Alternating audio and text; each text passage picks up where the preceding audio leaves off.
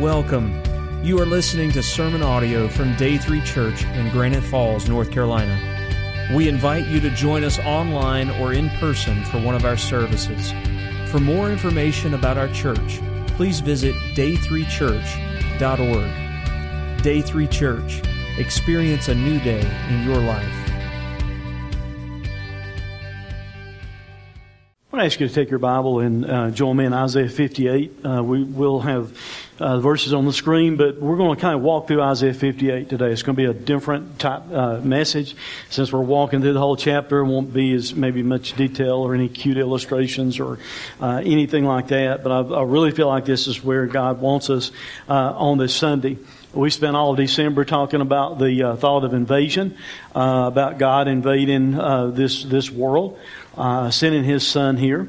That idea of invasion gives us, of course, the idea of invading armies and things like that. But Webster's dictionary also gives us a definition of invasion as something entering into something and aggressively spreading through it and permeating through it. And that's kind of the idea I wanted you to have in mind as we talked about invasion through Christmas, because God sent His Son into this world to invade this world, to aggressively spread the gospel and His love and His power through this world, and change it. He came to interfere with our lives. He came to interfere with this world, and we need to allow Him to do that. As we've talked through this series, we started out in Isaiah 64, talking about how, in light of all the Old Testament prophecies about the coming Messiah, there was this kind of pervasive desire for God to rend the heavens and come down. And we started out the series with that. And then we went from there to talk about how He invaded this earth. He did so for the purpose of coming God in the flesh, the incarnation. That's what Christmas is about. He did so in order that we might have redemption, that He may go to the cross and be the perfect ultimate sacrifice for our sin, that through faith in Him we can have everlasting life. Then we talked about invading religion, because Jesus didn't come into this world just to prop up religion, the religion of men. He came into this world to totally fulfill religion itself. And then last week, the Sunday before Christmas, we talked about Him invading our hearts. And we looked at John 3:16, for God so loved the world that He gave. Greatest gift that's ever been given. That's even why we have Christmas, because of that. But you see, we need to understand that God wants to invade our hearts, not just to stay in our hearts. He wants to invade our hearts so He can use our lives to invade the world around us. Invading earth and invading the world may sound like two very similar things, but if you notice, I said He invaded earth, but He wants to invade our world. He wants to use our lives after He invades our hearts to impact and invade the world around us. And that's why we're going to spend time today going through Isaiah 58.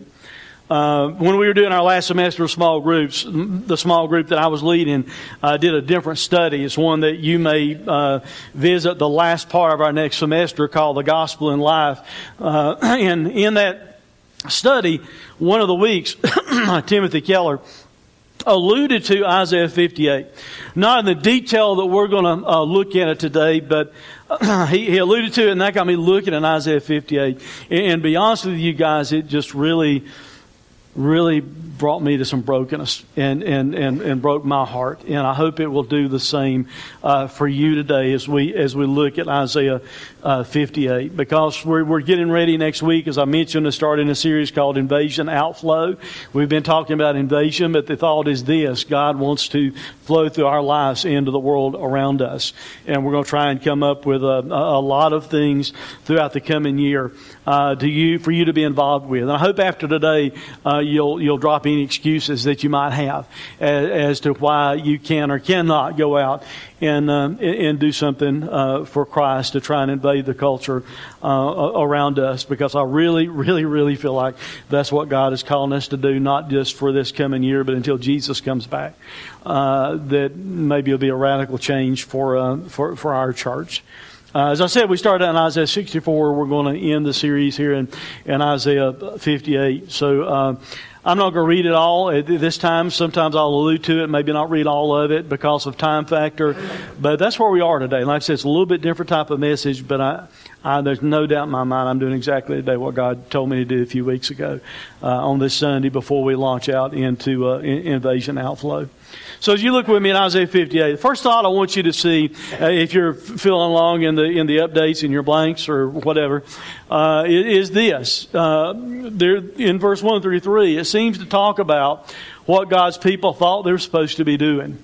The verses there seem to imply there's these things that they thought they ought to be doing, that they thought they ought to be about. Look at verse 1 through the first part of verse 3 with me. It says, cry aloud. God is telling Isaiah, cry aloud. Do not hold back. Lift up your voice like a trumpet. Declare to my people their transgression, to the house of Jacob their sins.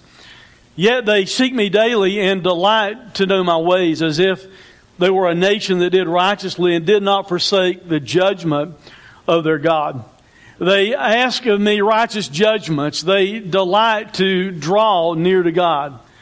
And then here's the question of the people. Well, why have we fasted and you see it not? Why have we humbled ourselves and you take no knowledge of it? Well, I want you to notice about three main things in those verses that we just read. It appears to me that the people thought they were supposed to have religious activity. In verse 2, the very first part of verse 2 said this, yet they seek me daily, and they delight to know my ways, as if they were a nation that did righteously and did not forsake the judgment of their God.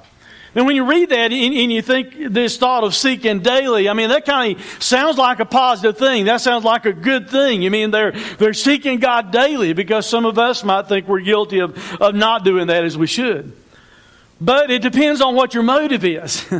It depends on what the driving factor is for you seeking Him daily. And for God's people in that day and time, as He has Isaiah cry out to them, they're missing the intent. They weren't really seeking God because they really wanted to seek God or help other people. They were kind of making it about themselves.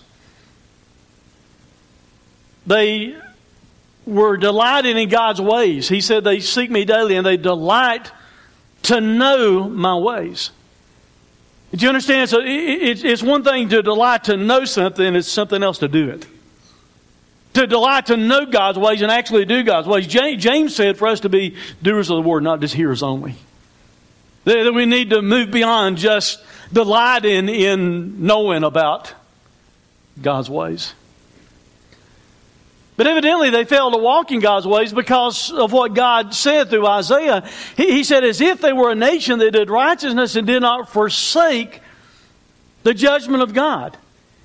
He's given this description of the people of God in that day and time. They look like they're wanting to seek after my ways. They look like they're delighting in my ways, but they're doing it in a way as though they were actually a righteous nation doing what I tell them to do, but they're doing exactly the opposite. Even though they look like they want to seek my ways and they look like they're delighting in my ways, they're not doing my ways.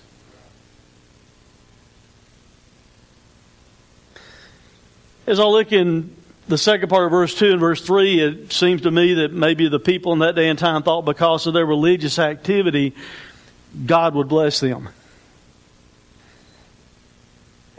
The Bible says there, they ask, God is saying they ask of me righteous judgment. In other words, they want me to show up on their benefit, on their behalf. They delight to draw near to me. They delight to draw near to God. But here they're questioning me. They're saying, God, we fasted and it's like you don't pay any attention to us. God, we're going through this religious activity. We've humbled ourselves. We've bowed before you in sackcloth and ashes. But it's like you don't give any knowledge of what we're doing. It's as though the people are saying, God, we're being very, very religious. You ought to pay attention to that, and you ought to do what we want you to do. You ought to respond to our request. You ought to bless us because of all our religious activity. But the truth of the matter is that very religious activity is the same reason God told Isaiah to cry out like a trumpet. Because he started that chapter saying, cry aloud, do not hold back, lift up your voice like a trumpet, declare to my people their transgression, to the house of Jacob their sins. Because their religious activity had all their own motives.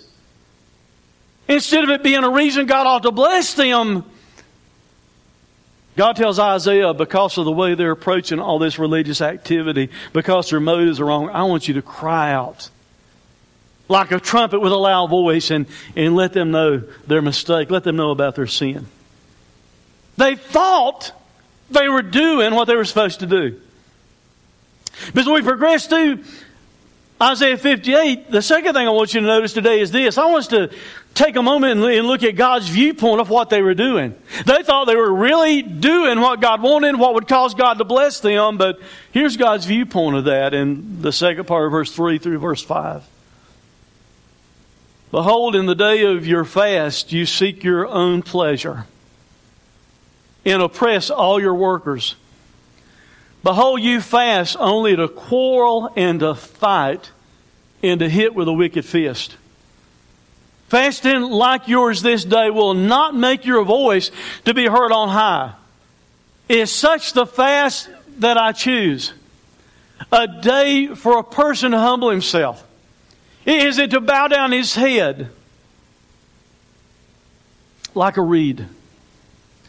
And to spread sackcloth and ashes under him. Will you call this a fast in a day acceptable to the Lord? All the things they thought would gain God's attention and God's blessing, God's saying, that's not what I want you to be about. He gives them a clear viewpoint of what they were doing. And while it may hurt us, I'm afraid we're guilty of the same stuff in this day and time.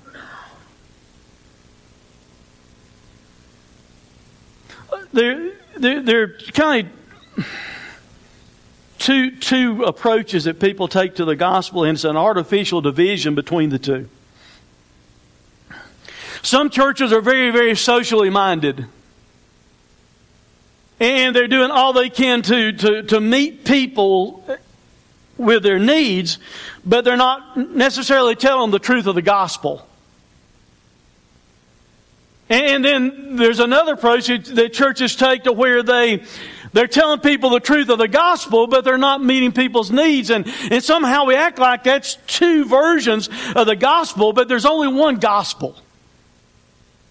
And the gospel that Jesus proclaimed did both. He told people the truth, but He also met needs.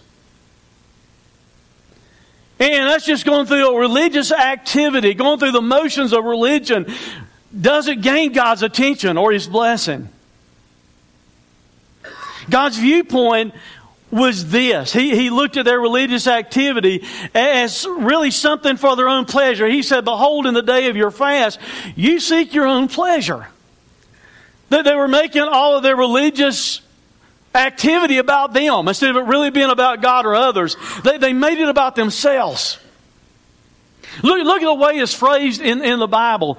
In the day of whose fast does God say that it is? In the day of your fast. In other words, it's like God saying, I don't really have anything to do with it. It's your fast, and you're doing it for yourself, because He said in the day of your fast, you seek whose pleasure does it say? Your own pleasure. Not really God's pleasure. God saw behind the mask of all their religious activity, and He condemned them because of their unjust treatment of others. He goes on in verse 3, and He said this, behold, in the day of your fast, you seek your own pleasure and oppress all your workers. As I read through this, because we can get, honestly, be honest, we can get so politically motivated sometimes and listen to all the buzz points and everything like that on this news and that news or this commentator and that commentator.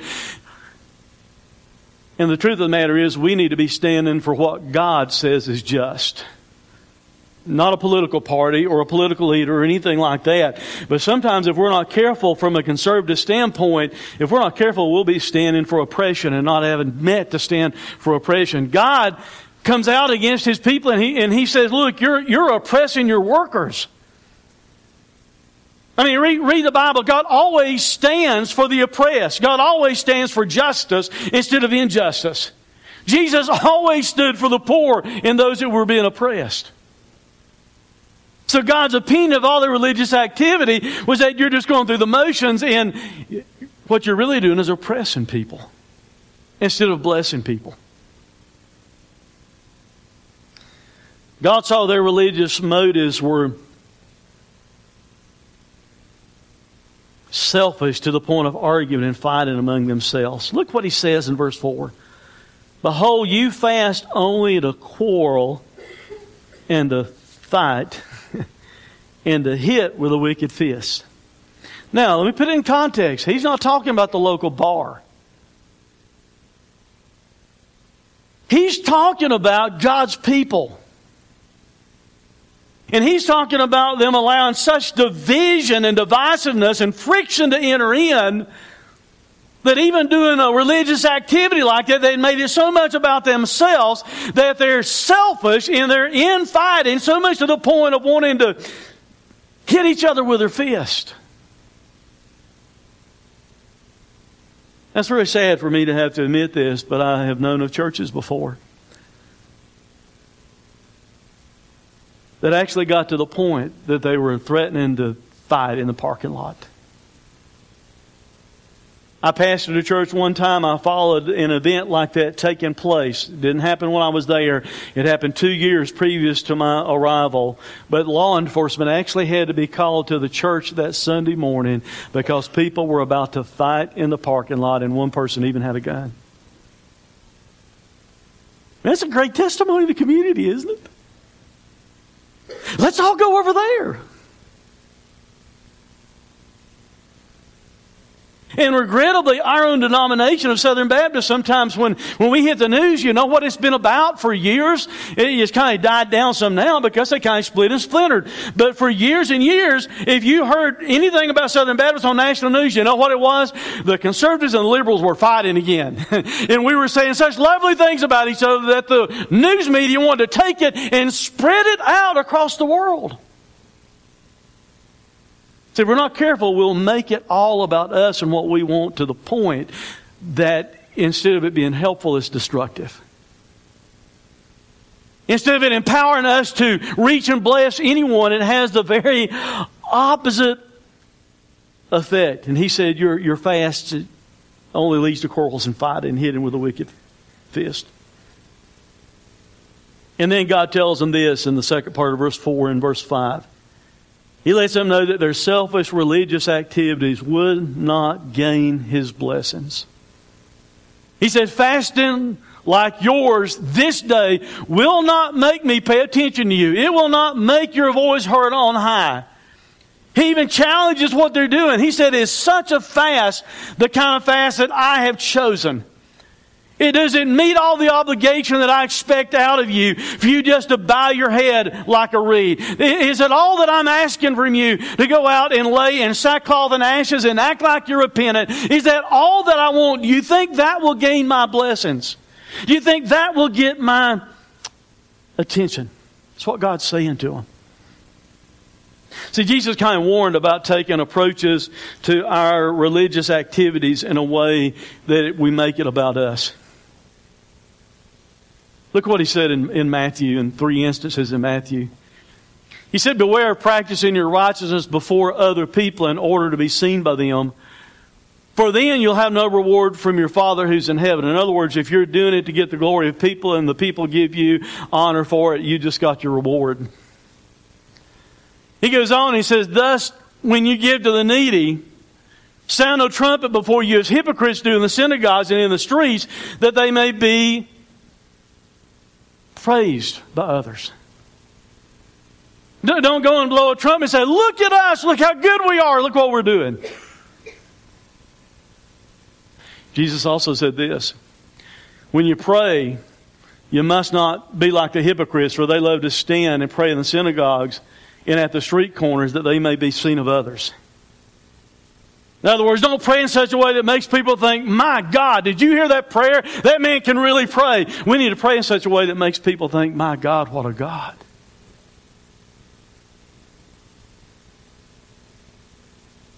And when you fast, do not look gloomy like the hypocrites, for they disfigure their faces that their fasting may be seen by others. In other words, they were fasting and they'd go around and look like they just couldn't hardly make it and all frowned up. And somebody'd come up and say, what's wrong with you? I'm fasting for God. Wanting to have the opportunity to tell other people that. See, religious activity that's self-focused, that's about us, is not going to get His attention and gain His blessing. The people were doing what they thought they ought to be doing. God gives them their opinion of it. And then the last thing I want you to see this morning, and I think the most important thing is this. God actually tells them what they should be doing. We can see in verse 6 through verse 14, God said His people should actually be doing these things. I'm not going to read all the verses. We're going to skip them. I originally had it in the PowerPoint, but there's something more important we need to do at the end. I'm going to talk about the verses as we go through and read the verses as we go through instead of read all the verses together. So, please follow along in your Bible because I kind of need to cover this stuff fast, but it's very important. In those verses, God tells His people about the fast that He desires. They thought they were doing what God wanted them to do to get God's attention and His blessing, but they were not. God clearly told them they had missed it. Then God lets them know, this is the fast that I choose. This is the kind of ministry that I choose. This is the kind of service that I choose. This is the kind of worship that I choose. He says, set people free from sin's bondage. He says, you need to loose the bonds of wickedness.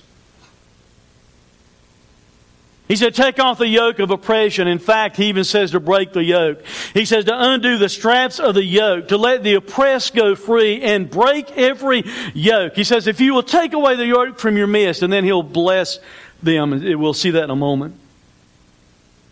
The fast that God desires is this, not for us to go through a bunch of religious activity and go our own way without blessing someone else. God says the fast that I want is for you to feed the hungry with your bread and pour yourself out for the hungry. He said, is it not to share your bread with the hungry? And then He says, if you pour yourself out for the hungry, and then, like I said, He'll go on in a moment. We'll talk about how He says He'll bless them.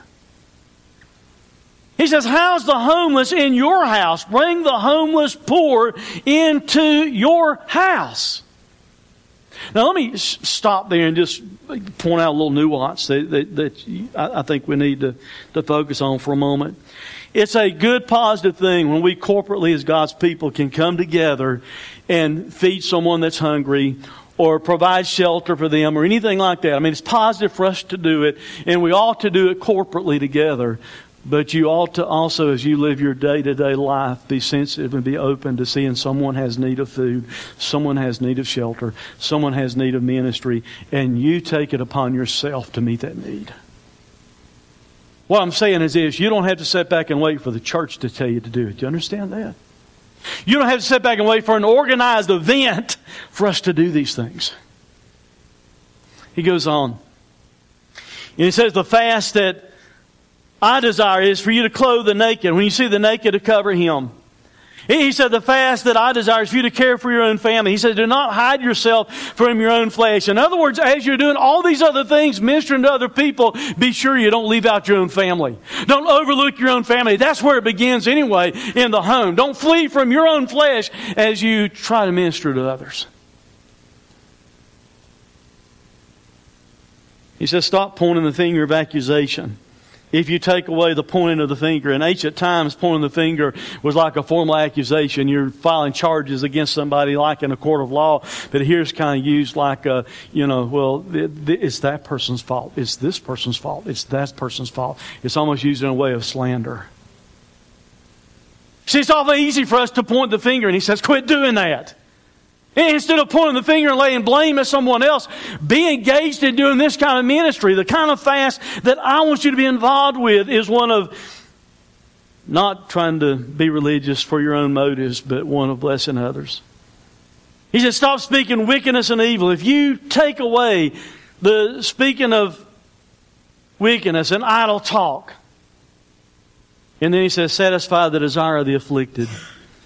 In other words, God says, the fast that I want from you as my people is to look for those who are afflicted, and you try and meet their needs, and you try and satisfy their needs. Do you see the distinction that's drawn in Isaiah 58? So I'm afraid we're a little bit like the people that God had Isaiah to cry out against, because we go through our religious activity and say, God bless us because of what we've done. And God is not calling us just to religious activity. God is calling us to bless others.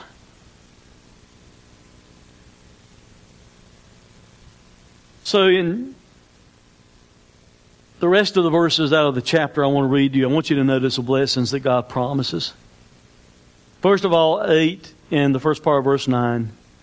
Then, in other words, if you do the fast that I want, if you're taking care of the poor, if you're feeding the hungry, if you're clothing the naked, if you're providing shelter, if you're doing all these things that I'm asking you to do, he says, then shall your light break forth like the dawn, and your healing shall spring up speedily. Your righteousness shall go before you, and the glory of the Lord shall be your rear guard. In other words, God will have our back.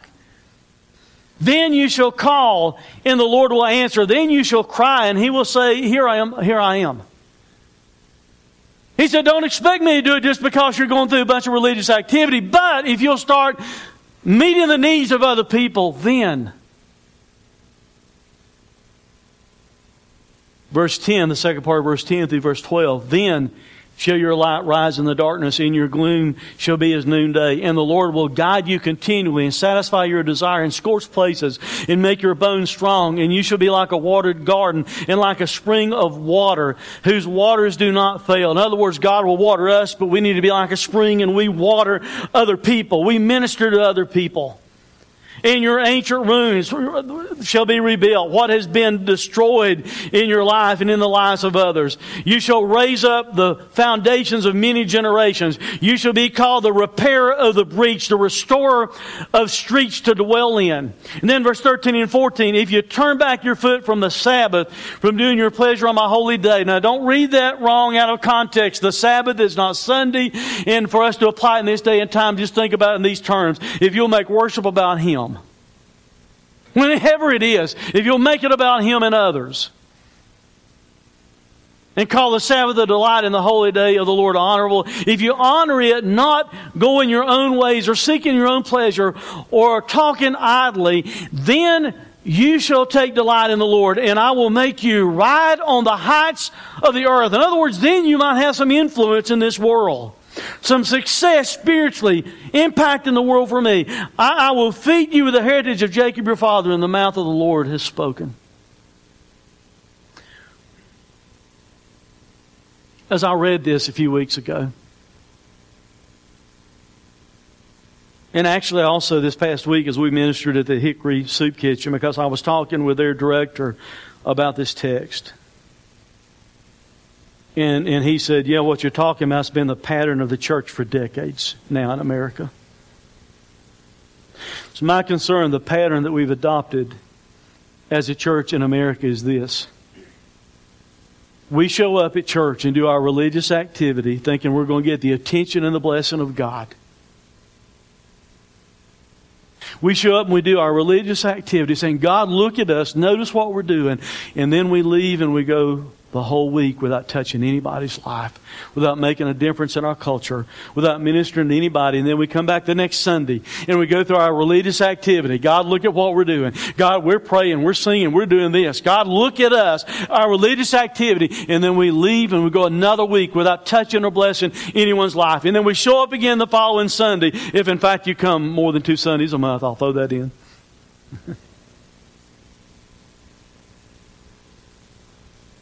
And we go through our little religious activity. God, look at us. God, you ought to notice what we're doing for you. And then we go our way and not do anything to touch or change the life of anyone for that week.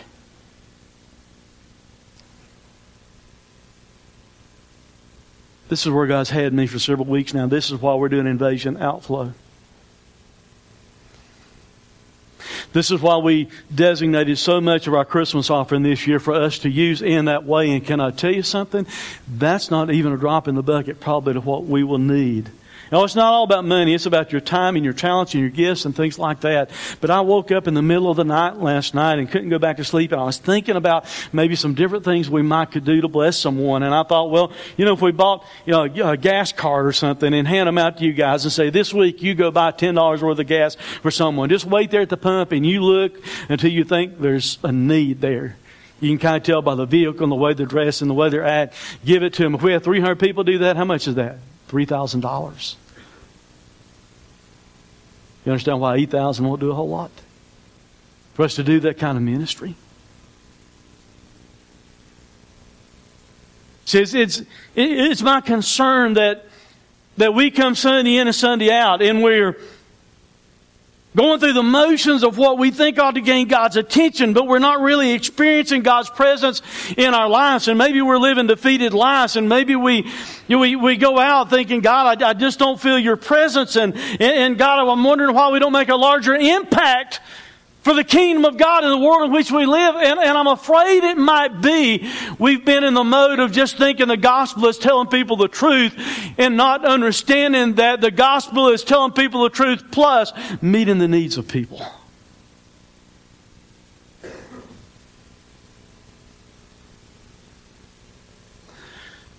And you may come some weeks and you may think, well, I don't know. I didn't enjoy the worship service that much. Maybe they didn't sing your song. Or maybe I didn't preach in the way you thought that I ought to. And you think that's the reason you're feeling the way you're feeling. And the real reason you're feeling the way you're feeling is that you come Sunday and you go a whole week and don't do anything for Jesus. And you come back Sunday and you go a whole week and you don't do anything to touch anybody's life. And just maybe you'd find fulfillment in your life if you were doing something to serve Jesus. And there's a lot that can happen around here. If you don't believe me, you can talk to Daryl about things that he's over our volunteer ministry, things that can be done with our children. Other things that can be done here. It's not just about out there, but it is about out there also. This is my concern. We've been doing what we think we're supposed to be doing, and God's viewpoint of it is, nope, that's not it. You've missed my target. That's not really what I want you to be about. It's my concern that we've totally missed what God wants us to be doing. And instead of living our lives just coming on Sunday and going through our lives without allowing God to use us to bless anyone else, just going through a bunch of religious exercises, what we really need to do is what God told His people here. We need to be feeding the hungry, housing the homeless, breaking the yoke of oppression, setting people free from wickedness, clothing the naked, at the same time caring for your own families. Stop pointing the finger at others of accusation. Instead, recognize our own responsibility to practice justice and meet the needs of others. Instead of wasting our words and time in wickedness or idle speaking, we need to be engaged in satisfying the needs of the afflicted. God said to do that. Then He said, I'll bless you. Then He said, your light will shine forth. Your communities and your nation can be healed. Do those things, then God's righteousness will go before us. Then God will have our back. Then God will take notice of us and answer when we cry out to Him. Then we as God's people can shine like a light in darkness. Then we can be like a watered garden and also a spring of water to bless others. Then ruins can be rebuilt in our culture. We can be repairs of the breach in people's lives. Then the streets that we walk can be spiritually restored if we will make it about God and about others and not about our own pleasure.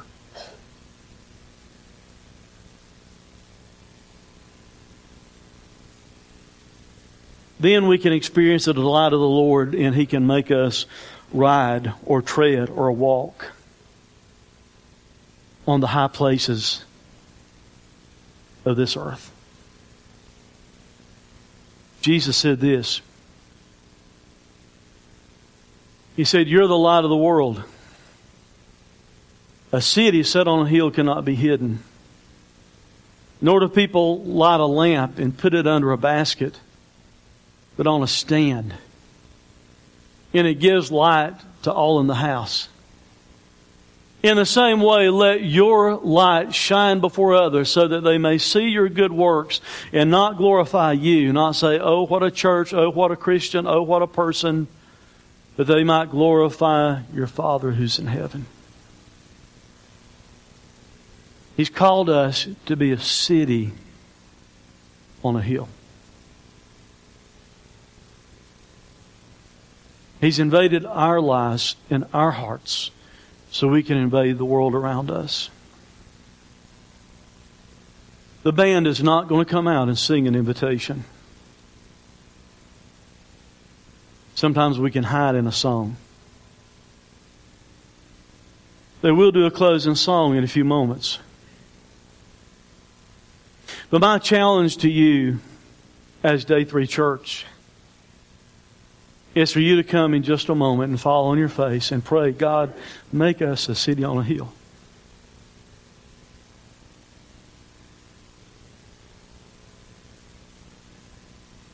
God, forgive us for going through our religious activity on Sunday and living our lives without blessing anybody and then showing up the next week and doing it all over again.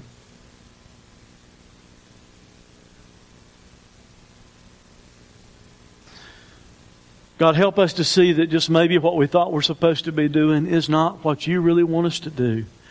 And call us and empower us and equip us to invade the world around us with ministry and with the power of your gospel.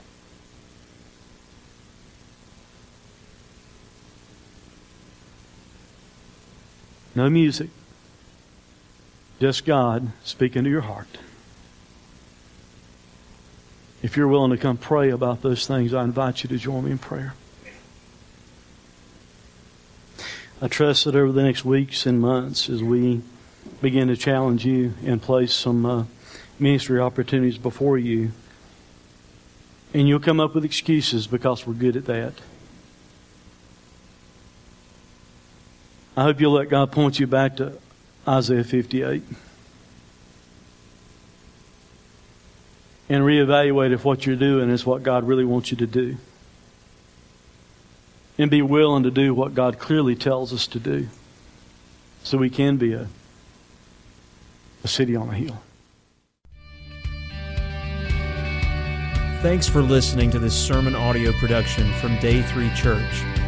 We pray that it has ministered to you. For more information about our location, service times, or other sermon podcasts, please visit us online at day3church.org. Day 3 Church. Experience a new day in your life.